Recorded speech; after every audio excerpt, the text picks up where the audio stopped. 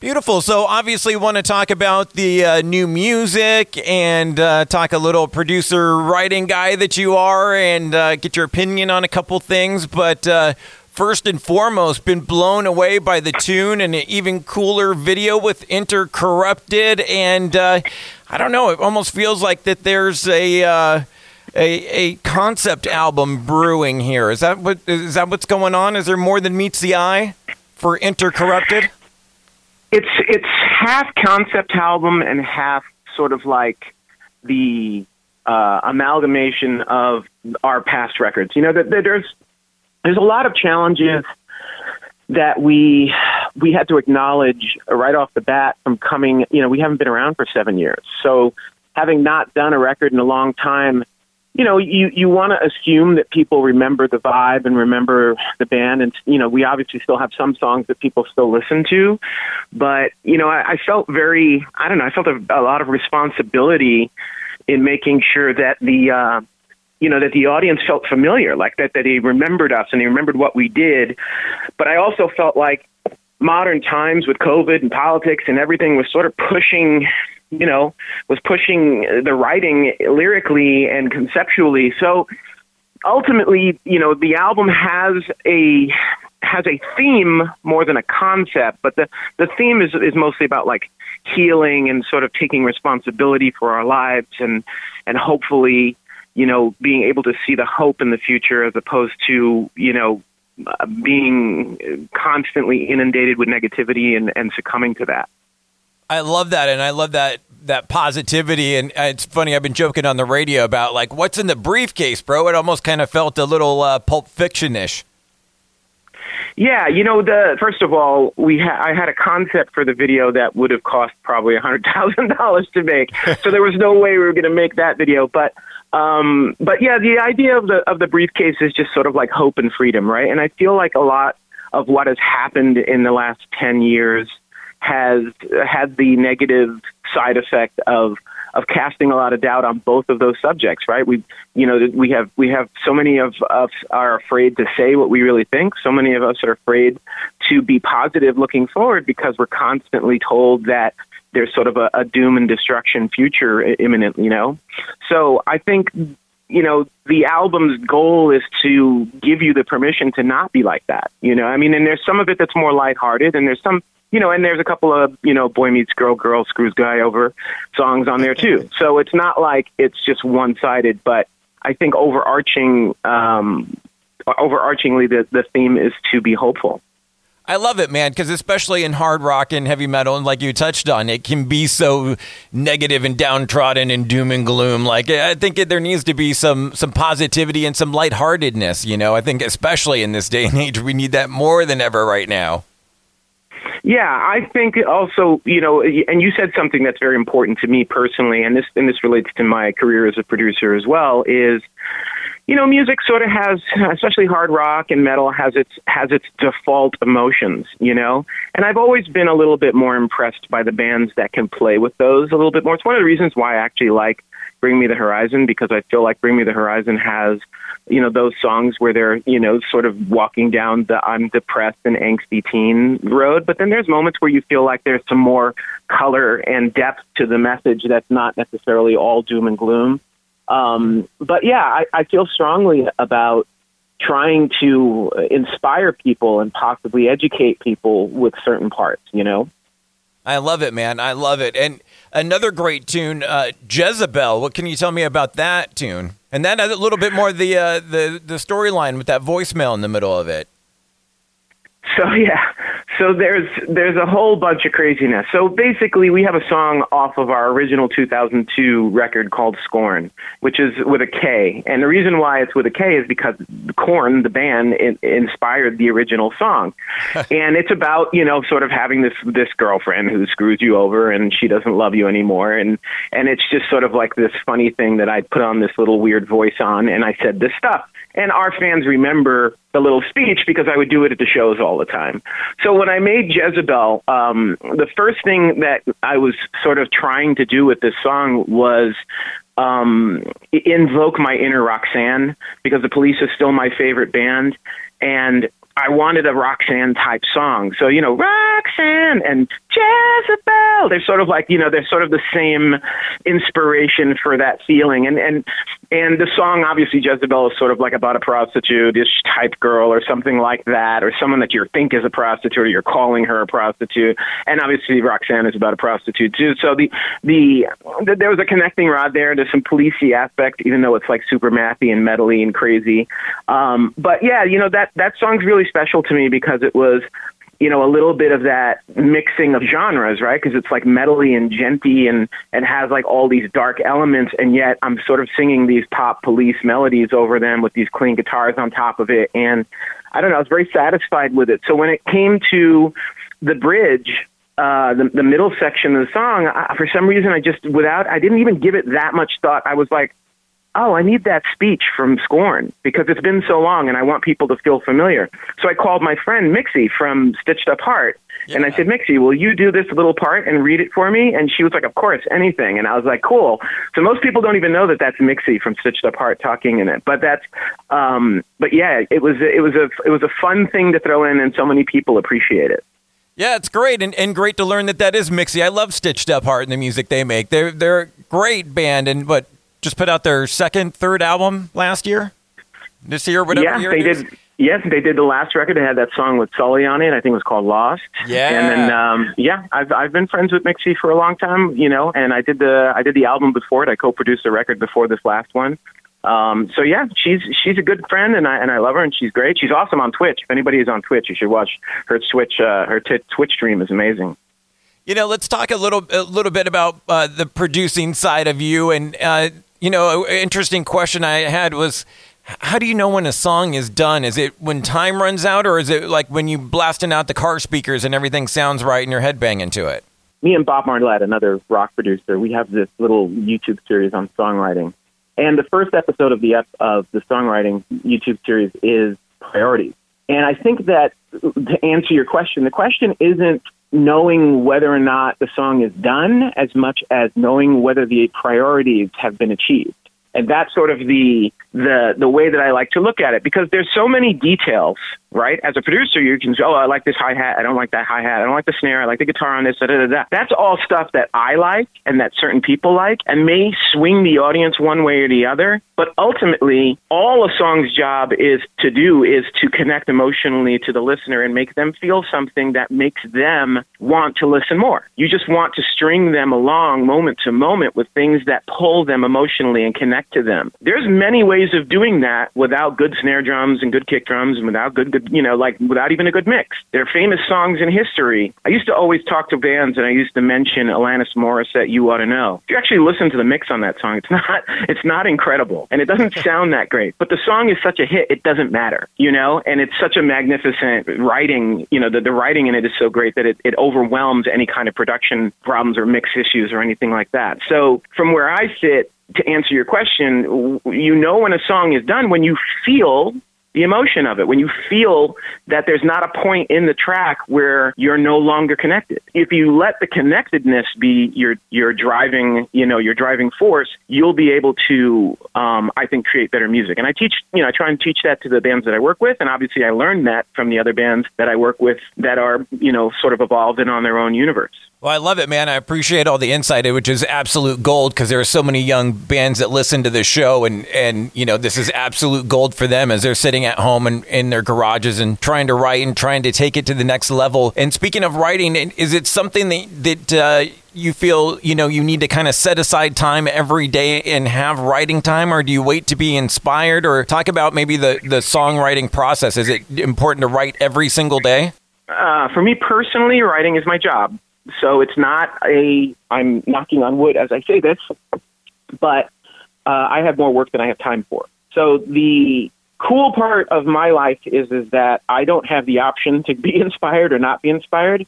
I have to write because I'm working with bands all the time. I always have artists here, or I'm working on finishing the songs that I've written with other artists. But there's always writing during the month, it can estimate anywhere between 8 to 15 songs a month, which sounds crazy, but really, if you have a band in the studio for a week, you're going to write 5 or 6 ideas. Maybe 4 of them become songs, but you multiply that times 4 weeks, and you'll end up with 10 to 12 songs a month. So I'm pretty busy in that regard. But one of the things that I equate music to is sports.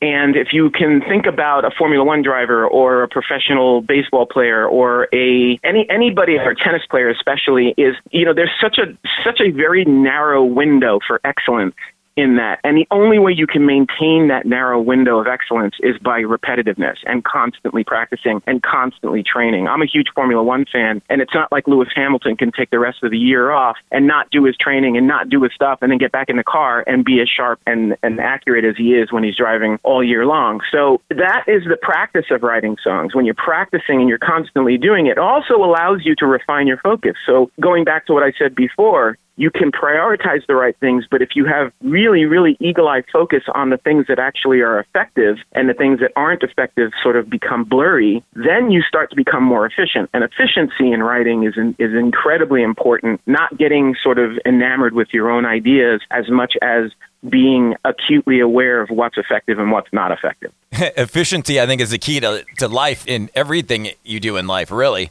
If you can nail it efficiently. Absolutely. I heard that you're working on the new Lajon solo album. What can you give me any insight on that? Is it going to be funky? Any covers? You singing on it?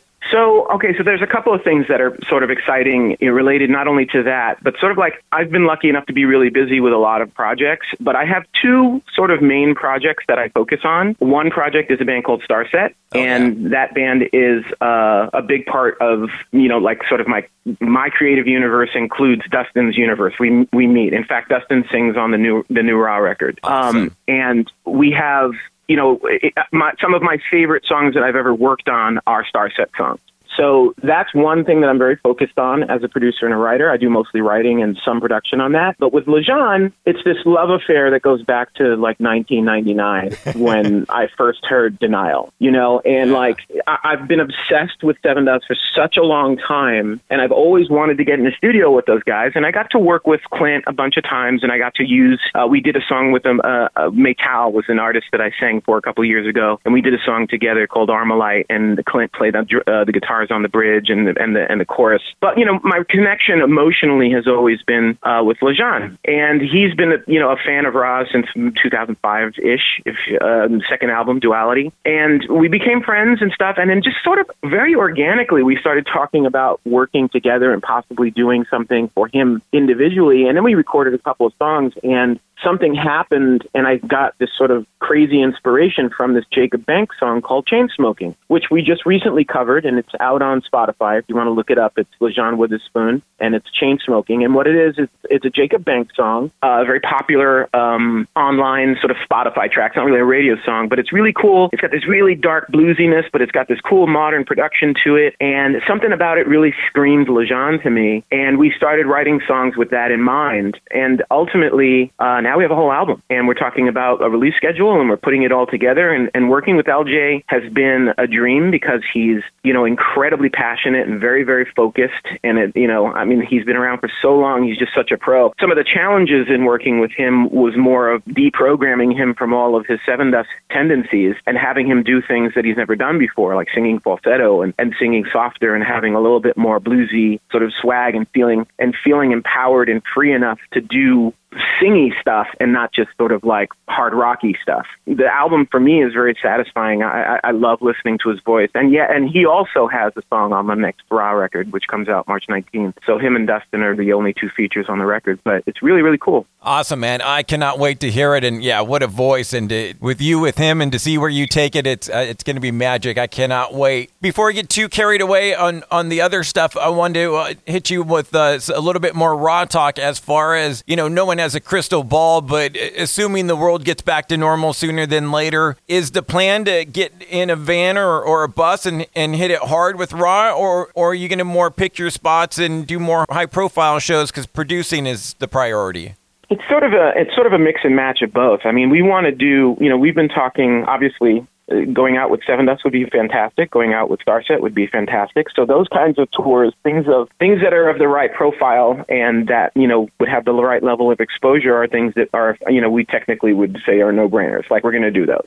Headlining shows might be a little bit more of a challenge, and things of that nature. But along these lines, we're actually doing a virtual concert that will stream on March 19th, the day the record comes out. I think it's going to be really cool. I have a relationship. I moved to Fort Wayne, Indiana, right when COVID hit, and Sweetwater Sound, which is a huge music online retailer, has an incredible facility. And we did we're working on the virtual concert there. It's going to be pretty amazing. The level of production is pretty incredible.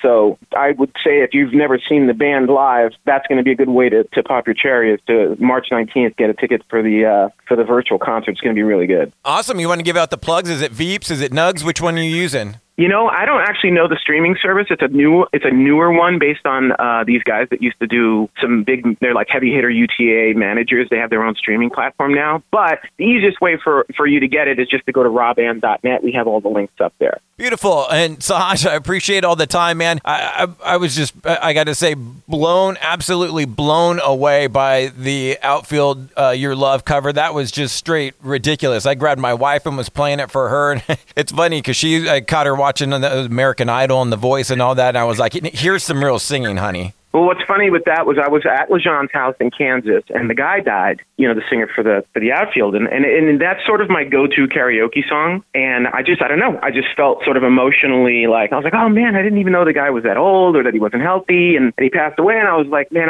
I'm just going to put up my phone and sing this song. And, I thought it sounded pretty good. So I was like, all right, I'll post it. Man, you knocked it out the box. Some of those notes were just ridiculous, bro.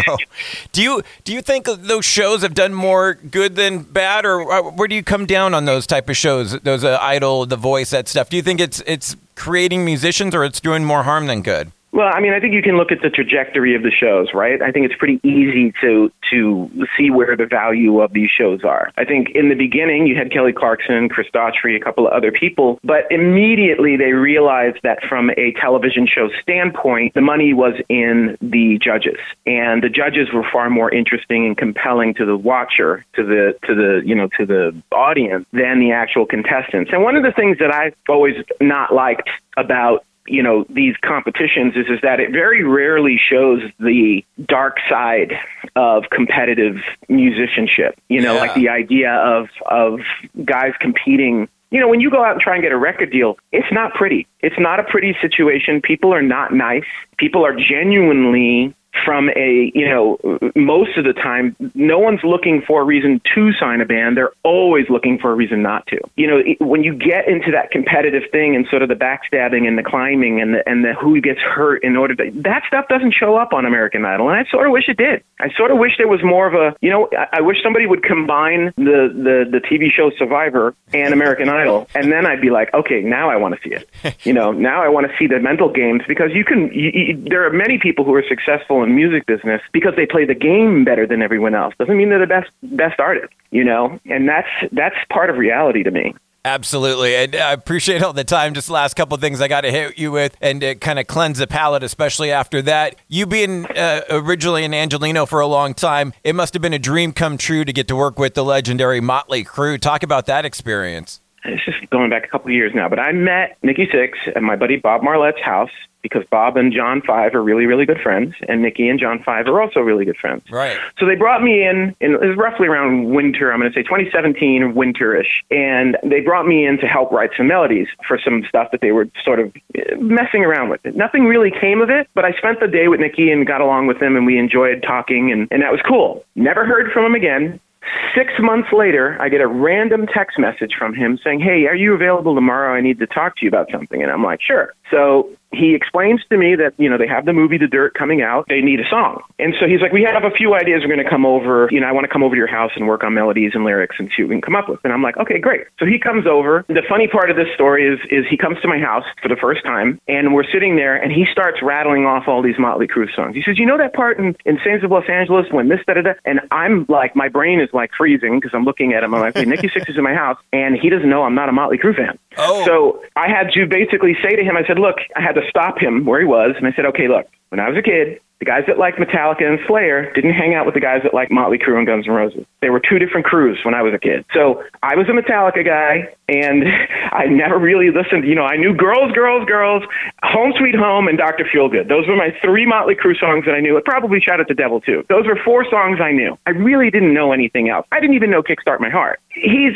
sort of taken aback by it a little bit, but it made it a lot easier to work with him because he knew I wasn't up his butt the whole time. So we were sort of like, we just became friends and we started chatting, and he was at my house for like 3 or 4 months straight, and we ended up doing 4 songs instead of 1 rather, and I ended up singing on all of those. So when you're hearing, if you listen to The Dirt, every voice that is not Vince Neil, and he's only singing the lead, but every voice that's not Vince Neil is me. Wow. That is awesome, man, and a great story, especially you could kind of cut right to it with you not being a fan. That's amazing, but you touched on one thing that was going to be my next question, my final question for you. I start my show with a little old school radio station feature called Mandatory Metallica, which I'm going to make you a part of. Talk to me about discovering Metallica. Do you remember discovering Metallica, and take me through your love and obsession with Metallica, and even pick a song for us to play on Mandatory Metallica? I pat myself on the back for being very early on 3 bands. So one band I was super duper early on was a band called the Red Hot Chili Peppers. Nobody knew who these dudes were. They had just done this crazy record with George Clinton, and nobody in my neighborhood in Queens, New York, knew who the Red Hot Chili Peppers were. But I was, for some weird reason, obsessed with this George Clinton record. And it was really, really cool. And then, of course, they became a massive band. And then there was this guy that I went to high school with, this guy named TJ, who was a guitar player, and we rode the subway home from high school because I went to LaGuardia High School in Manhattan, and I lived in Queens. So he gave me a tape one time, and on one side, it was Steve Vai's Flexible, which was this instrumental record that I loved. And on the other side was this record called The Warning by a band called Queensryche. And I had no idea that they weren't from Queens. I thought they were from Queens because I lived in Queens, so I thought they were Queensryche. But the same guy, and we're talking 1984 here, this same dude gave me another tape. And on that tape, it had Yngwie Malmsteen's Rising Force, and on the other side was Kill 'Em All. And when I heard Kill 'Em All, I flipped. Four Horsemen drove me absolutely bananas. So I went to my record store, and this is early. That record brand new, and I had to order it because they didn't have it there. So I ordered it, and I literally waited for the store to open like 5 days later to get my vinyl of Kill 'Em All. And I played that record a bazillion times, scratched it to death, obviously bought it again on cassette and had it when Ride the Lightning came out. There's 2 songs that sort of like changed my trajectory in the universe. The first one is Four Horsemen, and then the second one, believe it or not, was Creeping Death. And Creeping Death for me, you can possibly say that it even planted the raw seed because I was enamored with the whole Pharaoh Egypt part of Creeping Death. Wow. And the analogy of, the whole curse on the firstborn son and the whole thing, like I was completely enamored with the romanticism of Creeping Death. Like Creeping Death was like that song that just made me go bananas, and I listened to 1,000 times. After that, then it just became sort of like, by the time Master of Puppets came out, I was pretty freaked out by the song Damage Incorporated from a guitar standpoint. That riff in the middle of the bridge is still to this day one of the hardest things for anybody to play the same way James plays it. That riff is just pure thrash genius perfection. It doesn't get any better than that for me. So, and then when The Time and Justice for All came out, I was already down picking exclusively. I was trying to learn, I was basically copying everything I could from the way that James played, the way James stood on stage, the way James sounded, James's metal voice. In fact, when I started working for the WWE, which I did a bunch of stuff for them, the only rock voice, like the only butt rock voice I have is Hetfield. I don't really have any other way of sounding gnarly, and I do it very rarely. Hey, you brought up Injustice. I have to ask you, being the producer guy, where do you come down on the lack of bass on that album? Are you with it, or you think they need to turn up the bass in the mix? For me, again, remember I was talking about priorities, and if James and Lars are the soul of that band, and that's all you hear, and it still sounds amazing, and it still sounds like a train on fire about to burst through a city, I don't care if there's bass or not.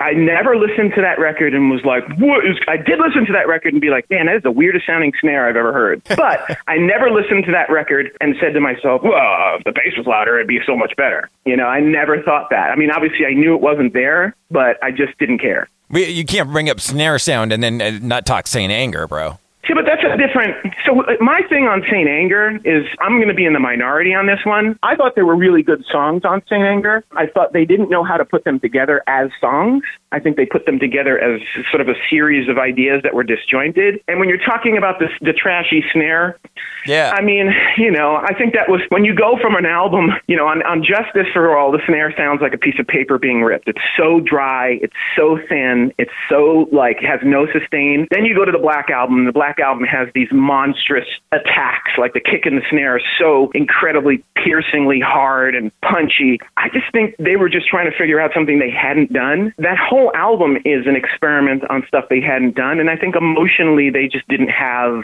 any guidance. You know, like I think Bob Rock was burnt on the project. I think everybody involved was just burnt, and it's easy to sort of point the finger and say, oh man, you guys really screwed up. But it's hard to reinvent yourself, especially with a band like that it's, you know, they're not adventurous with tuning that much. It's like there's a lot of stuff that Metallica leaves on the table in terms of options that they don't do, but they keep it pure, and you know, you got to give them the credit for being pure. Absolutely. You know, warts and all, like the good and the bad, like sports analogy, no one bats 1,000, you know what I mean? Like no one hits a home run every at bat, you know, at least they're going for it. Like you said, trying different things. Yeah. And of course, as with anybody, right? With any, you know, whether it's Mike Tyson, whether it's anybody at all, you get to a point where you might have too much money. Your need to be great might be less than it was.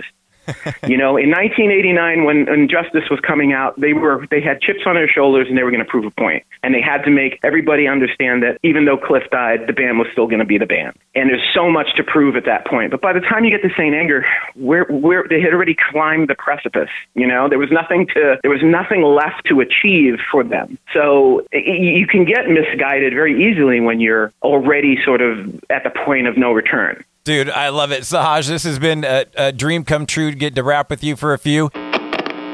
Dude, you absolutely rock. Thank you so much for checking out the entire interview. Now just hit subscribe. Subscribe to the podcast, Radioactive Mike Z. My interviews in their entirety. Available on all the major platforms. TuneIn, Stitcher, iTunes, SoundCloud, whatever you're listening to right now. Just hit the subscribe button. Make sure to give me a follow on the socials as well. I'll follow you back at MikeZ967. And bro, don't miss the radio show. Now 10 p.m. to midnight on 96.7 KCal Rocks in the Southern California Inland Empire area, Riverside, San Bernardino County. Always streaming on live at kcalfm.com. You, my friend, absolutely rock.